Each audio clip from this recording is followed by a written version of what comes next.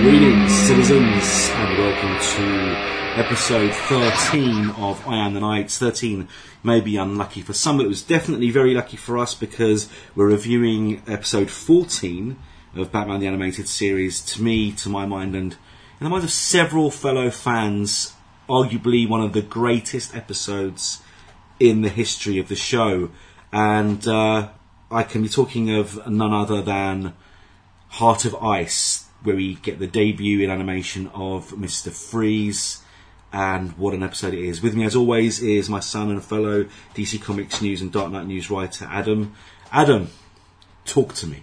Yeah, I can talk to you for a great length of time about a great many things, but right here, right now, we are catching up with Victor Freeze after his traumatic appearance, and we hear everything about how he came to be. We see his methods. We see him in true form with ice-related crimes and espionages and science, all for a chance to try and clear his conscience and get revenge as to why he is where he is. We see all of the character from all angles. One of my personal favourites. Again, I just love Batman's Rogues Gallery so much. Oh, yeah.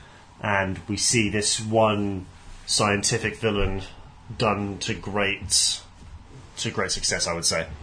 I can't argue with that. I mean, who could probably argue that Batman's arguably got the best rogues gallery in the history of fiction? The only ones possibly could rival him are Spider-Man and The Flash. And what a debut, because I will be honest, I've said so in my comics reviews, that in the comics I never really liked Mr. Freeze as a villain. Maybe because I saw Captain Cold first as part of Flash's rogue gallery, or I'd seen other Cold villains before. I wasn't around for Freeze's debut. But he never really struck me as a character until this show, and probably this episode, where Michael Ansara's performance, the way he went from when they go to the flashback where you see him as Dr. Victor Freeze, the amount of emotion and character in his voice there, compared to the cold, stilted, emotionless tones robotic stuff, it's just brilliant. And the modulation, whatever effect they use to disguise his voice, just add to that. And obviously when you get a class actor like Michael Ansara in that role, like they have with every villain in this series, they've literally just picked like legends. I mean, Ansara himself, I've been researching, I knew I recognised the voice and the face, but I didn't realise that he was Kane from the Buck Rogers TV show of 79 to 81, or Kang, the Klingon leader in all 3 seasons of the original Star Trek. Wow. And then, of course, Cochise in Broken Arrow, and so many other roles from I Dream of Jeannie. I mean, this guy's done everything.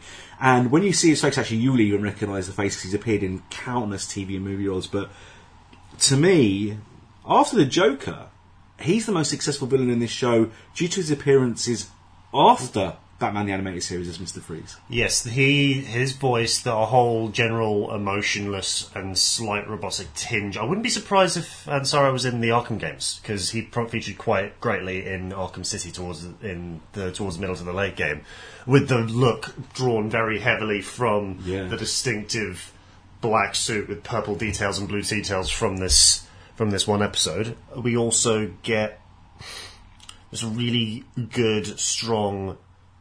I feel like this performance really set the tone for the character going into other media. Oh, God, yeah. I mean, we're still a few years away from Arnold, but let's not go there.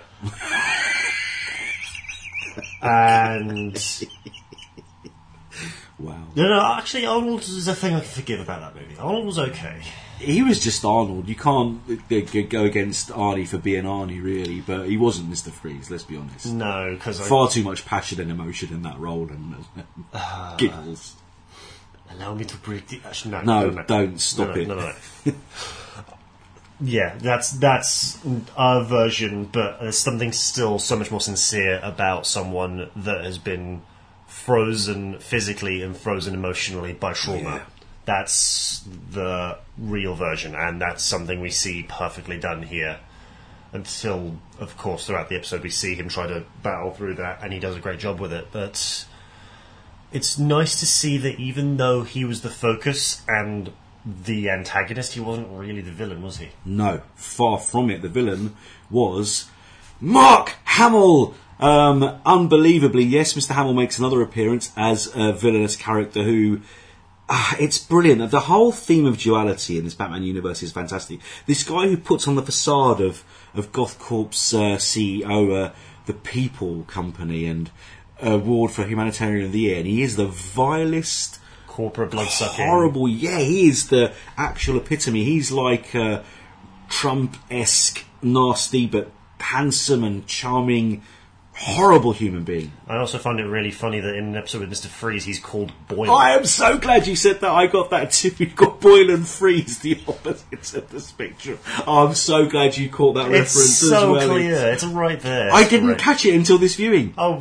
wow. Okay. I didn't catch it. Obviously, it's not written Boil like you do with water, but it's clear. Yeah, absolutely clear. I'm so glad you spotted.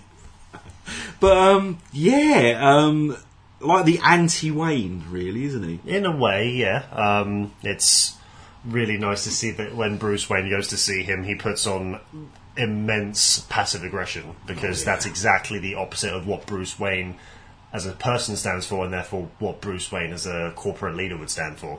It's very nice to see that he's still able to keep those kinds of morals, even though Bruce Wayne is still like of that kind of person, someone who runs like a Fortune 500 company. Yeah, but it doesn't mean you have to lose your soul to do it. But well said.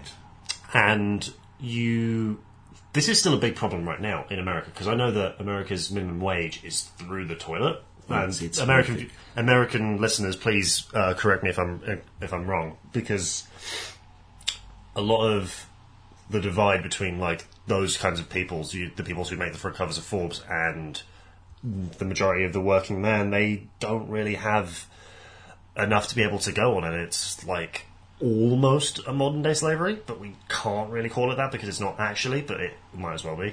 So, when you hear of people having to take 2, 3, 4 jobs to live, it's not right. Nah, it's not right. It's because the minimum wage in America hasn't changed in like 15 years or something stupid like that. It's horrible to even think about, but we digress. Yeah. Let's think about other horrible things like Mr. Boyle and his treatment of, like you said, the villainous but not actually evil Mr. Freeze, and Batman's treatment of both characters, which I found fascinating. Batman throughout this season and throughout the show has always been able to bring the right kind of justice to whoever has been doing wrong, and he recognised immediately that Boyle was doing wrong in a way that I think would actually offend and hurt Bruce more. Offend and hurt Batman more. Mr. Freeze was misguided, sure, and he was using his knowledge of science for bad means to create weapons and to use those weapons back on certain kinds of people, but he was able to bring both men to their own source of justice. And to be honest, we see Mr. Freeze there in Arkham at the end repenting in of a kind, feeling largely quite sorry for himself, but that's to be expected when he's gone through that kind of trauma. Boyle is nowhere to be seen.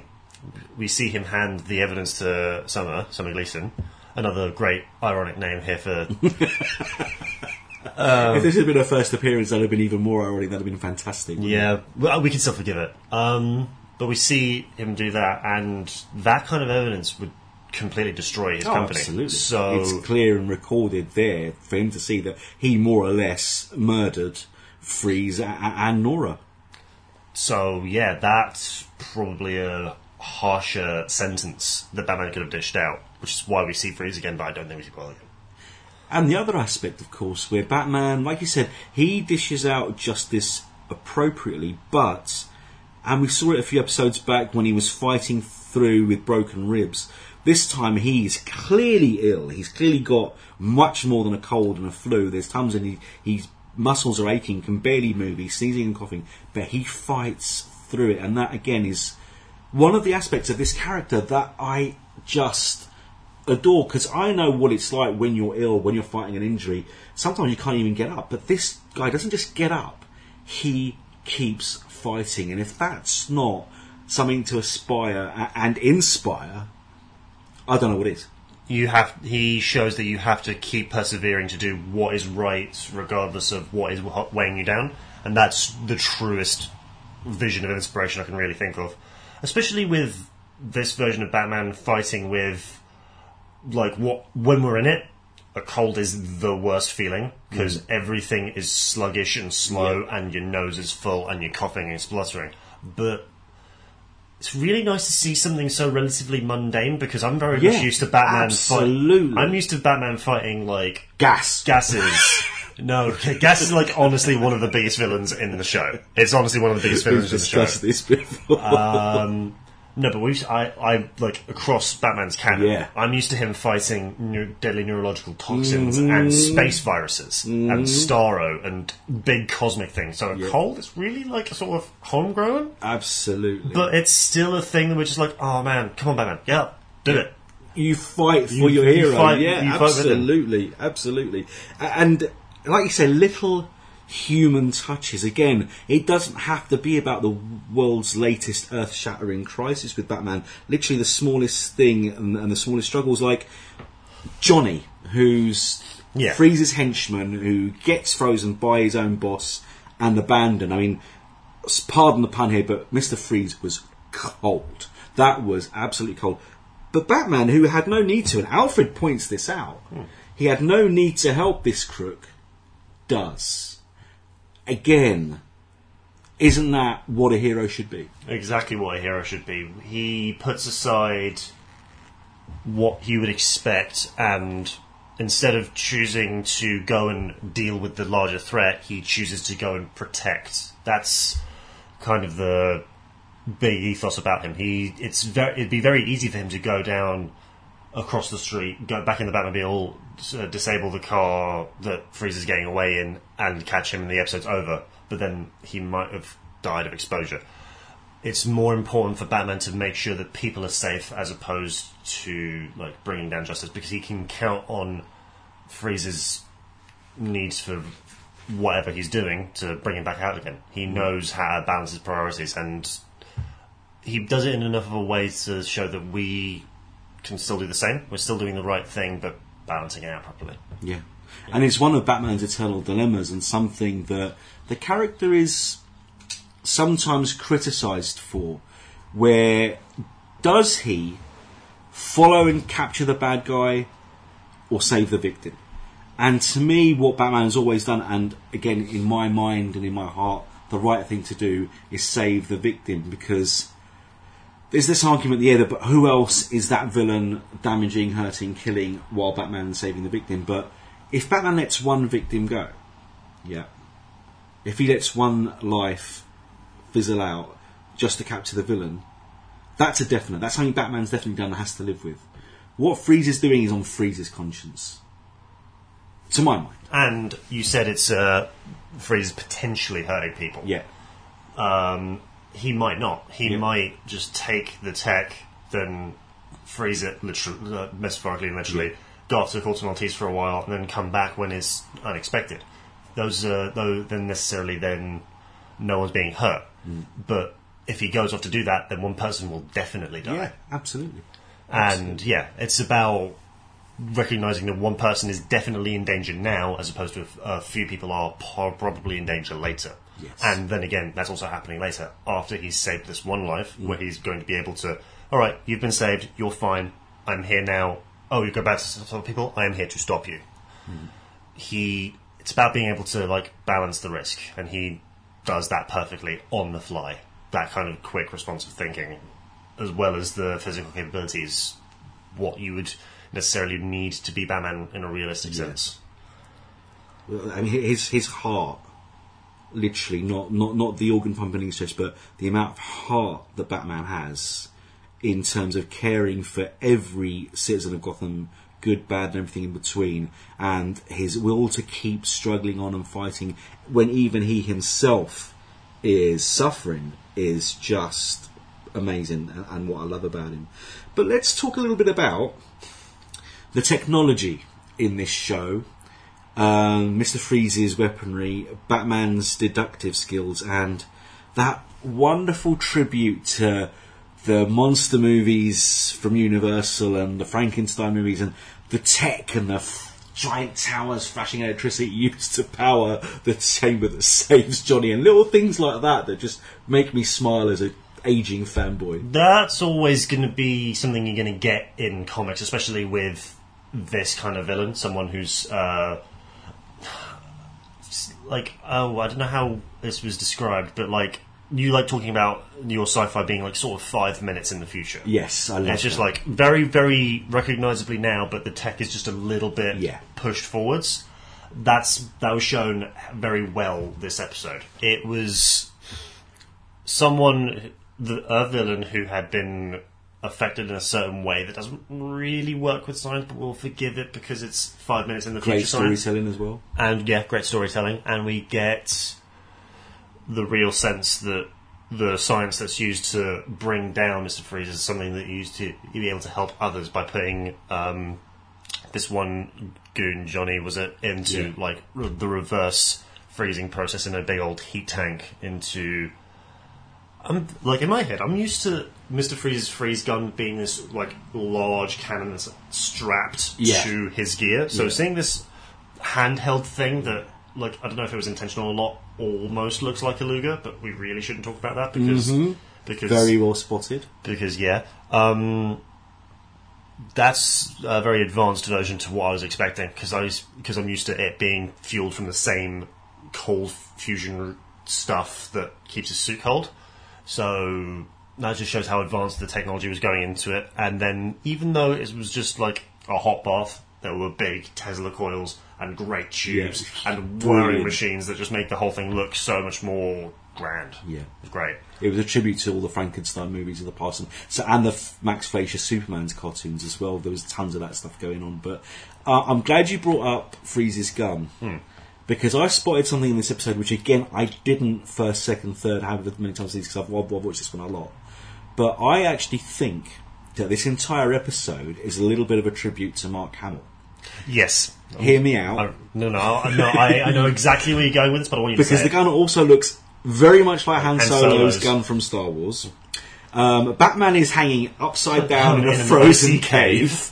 And Johnny is saved in a tank, just like Luke is, after being hung upside down in a frozen cave. Maybe I'm reading too much into this. No, I saw all of those things, and I really wanted to talk about that as my best bits. I'm glad it's not just me. No, it was quite clear. It was quite clear, because I really haven't seen Mark Hamill in much else, unfortunately. Not to discredit a great actor, but I've only really heard him in Batman adjacent media and have seen him as Luke Skywalker. So it's great to see that people are recognising what is still his greatest visual work, but putting it sideways in a way so that we can see he's been so influential enough to be able to sort of ape it with kindness, which was a really, really nice and unexpected thing to say. I thought that was absolutely hilarious, and I honestly didn't realise it until this viewing, how clever it was. But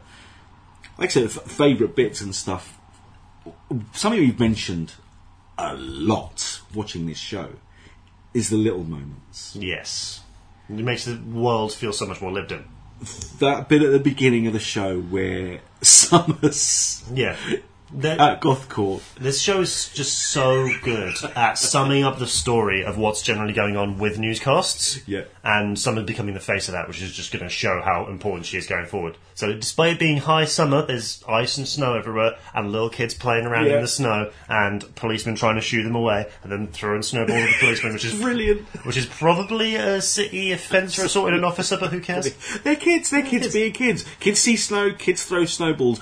But it's adding little touches like that, which aren't necessary, but totally elevate the mood and feel and aesthetic and everything else about the show, which is... Oh, God, we must sound like scratch records every week because the amount of superlatives and positives we're throwing at the show. But honestly, if I see something I don't like or don't agree with, I will say it. We weren't especially cheery positive the whole way through. There were times when we were just like, does the tone make sense with the early Joker episodes? Well, I like contrast. Exactly.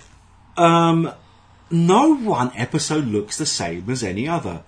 And I said it at the beginning when I saw the credits, and obviously we have to give credit to writer Paul Dini, who's a Batman legend in every way, shape or form, from TV to comics. To video games, he wrote the plot for all the Arkham games. Exactly. And director Bruce Timm, this episode,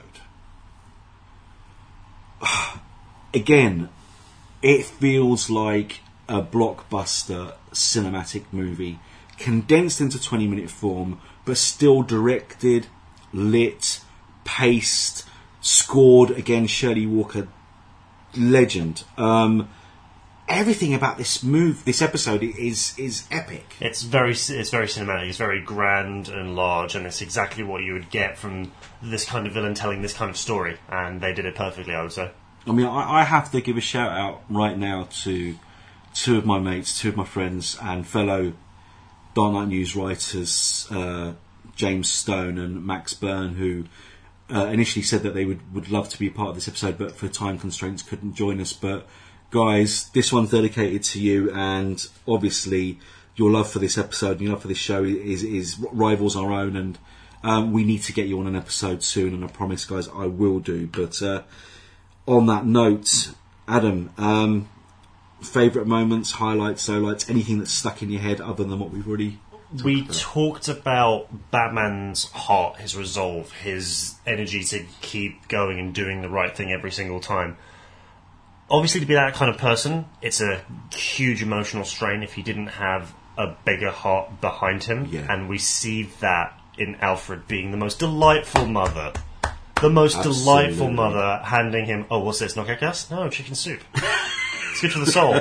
And, in its own way, it did save the day. You know what? Best weapon in the whole Batman arsenal. Chicken soup. Take that, Mr. Freeze. That's why he was scrabbling around for his belt so hard. So brilliant. I mean, I didn't expect him. I'd actually, again, I'd forgotten that. I thought he was going to pick up a gas pellet or an acid thing to melt through. It was the chicken goddamn soup that saved the day, and Alfred trying to hand him a hanky as well. Do you think in that belt of yours, just, oh, Ephraim Zimbalist Jr., I miss you, and you are to me the Alfred forever. Absolutely brilliant. Something about the well-spoken but still heavily sarcastic Alfred. Oh, heavily, like a ton of sarcasm. He's like got sarcasm to spare, but there was also, for my mind, again, the little things. And one of the highlights was one line from the evil Ferris Boyle to Bruce Wayne when he walks into his office and says, "Ah, Bruce, long time no see, still the terror of the night scene." In his own way, he always will be. But, I love it. But just another testament to the Bruce Wayne persona, that he can still get away with that. He's the terror of the nightclub scene, and Batman is the real terror of the night scene. And I thought, again, little genius lines of writing like that, and Freeze's constant use of cold, but not in the Arnold Schwarzenegger way.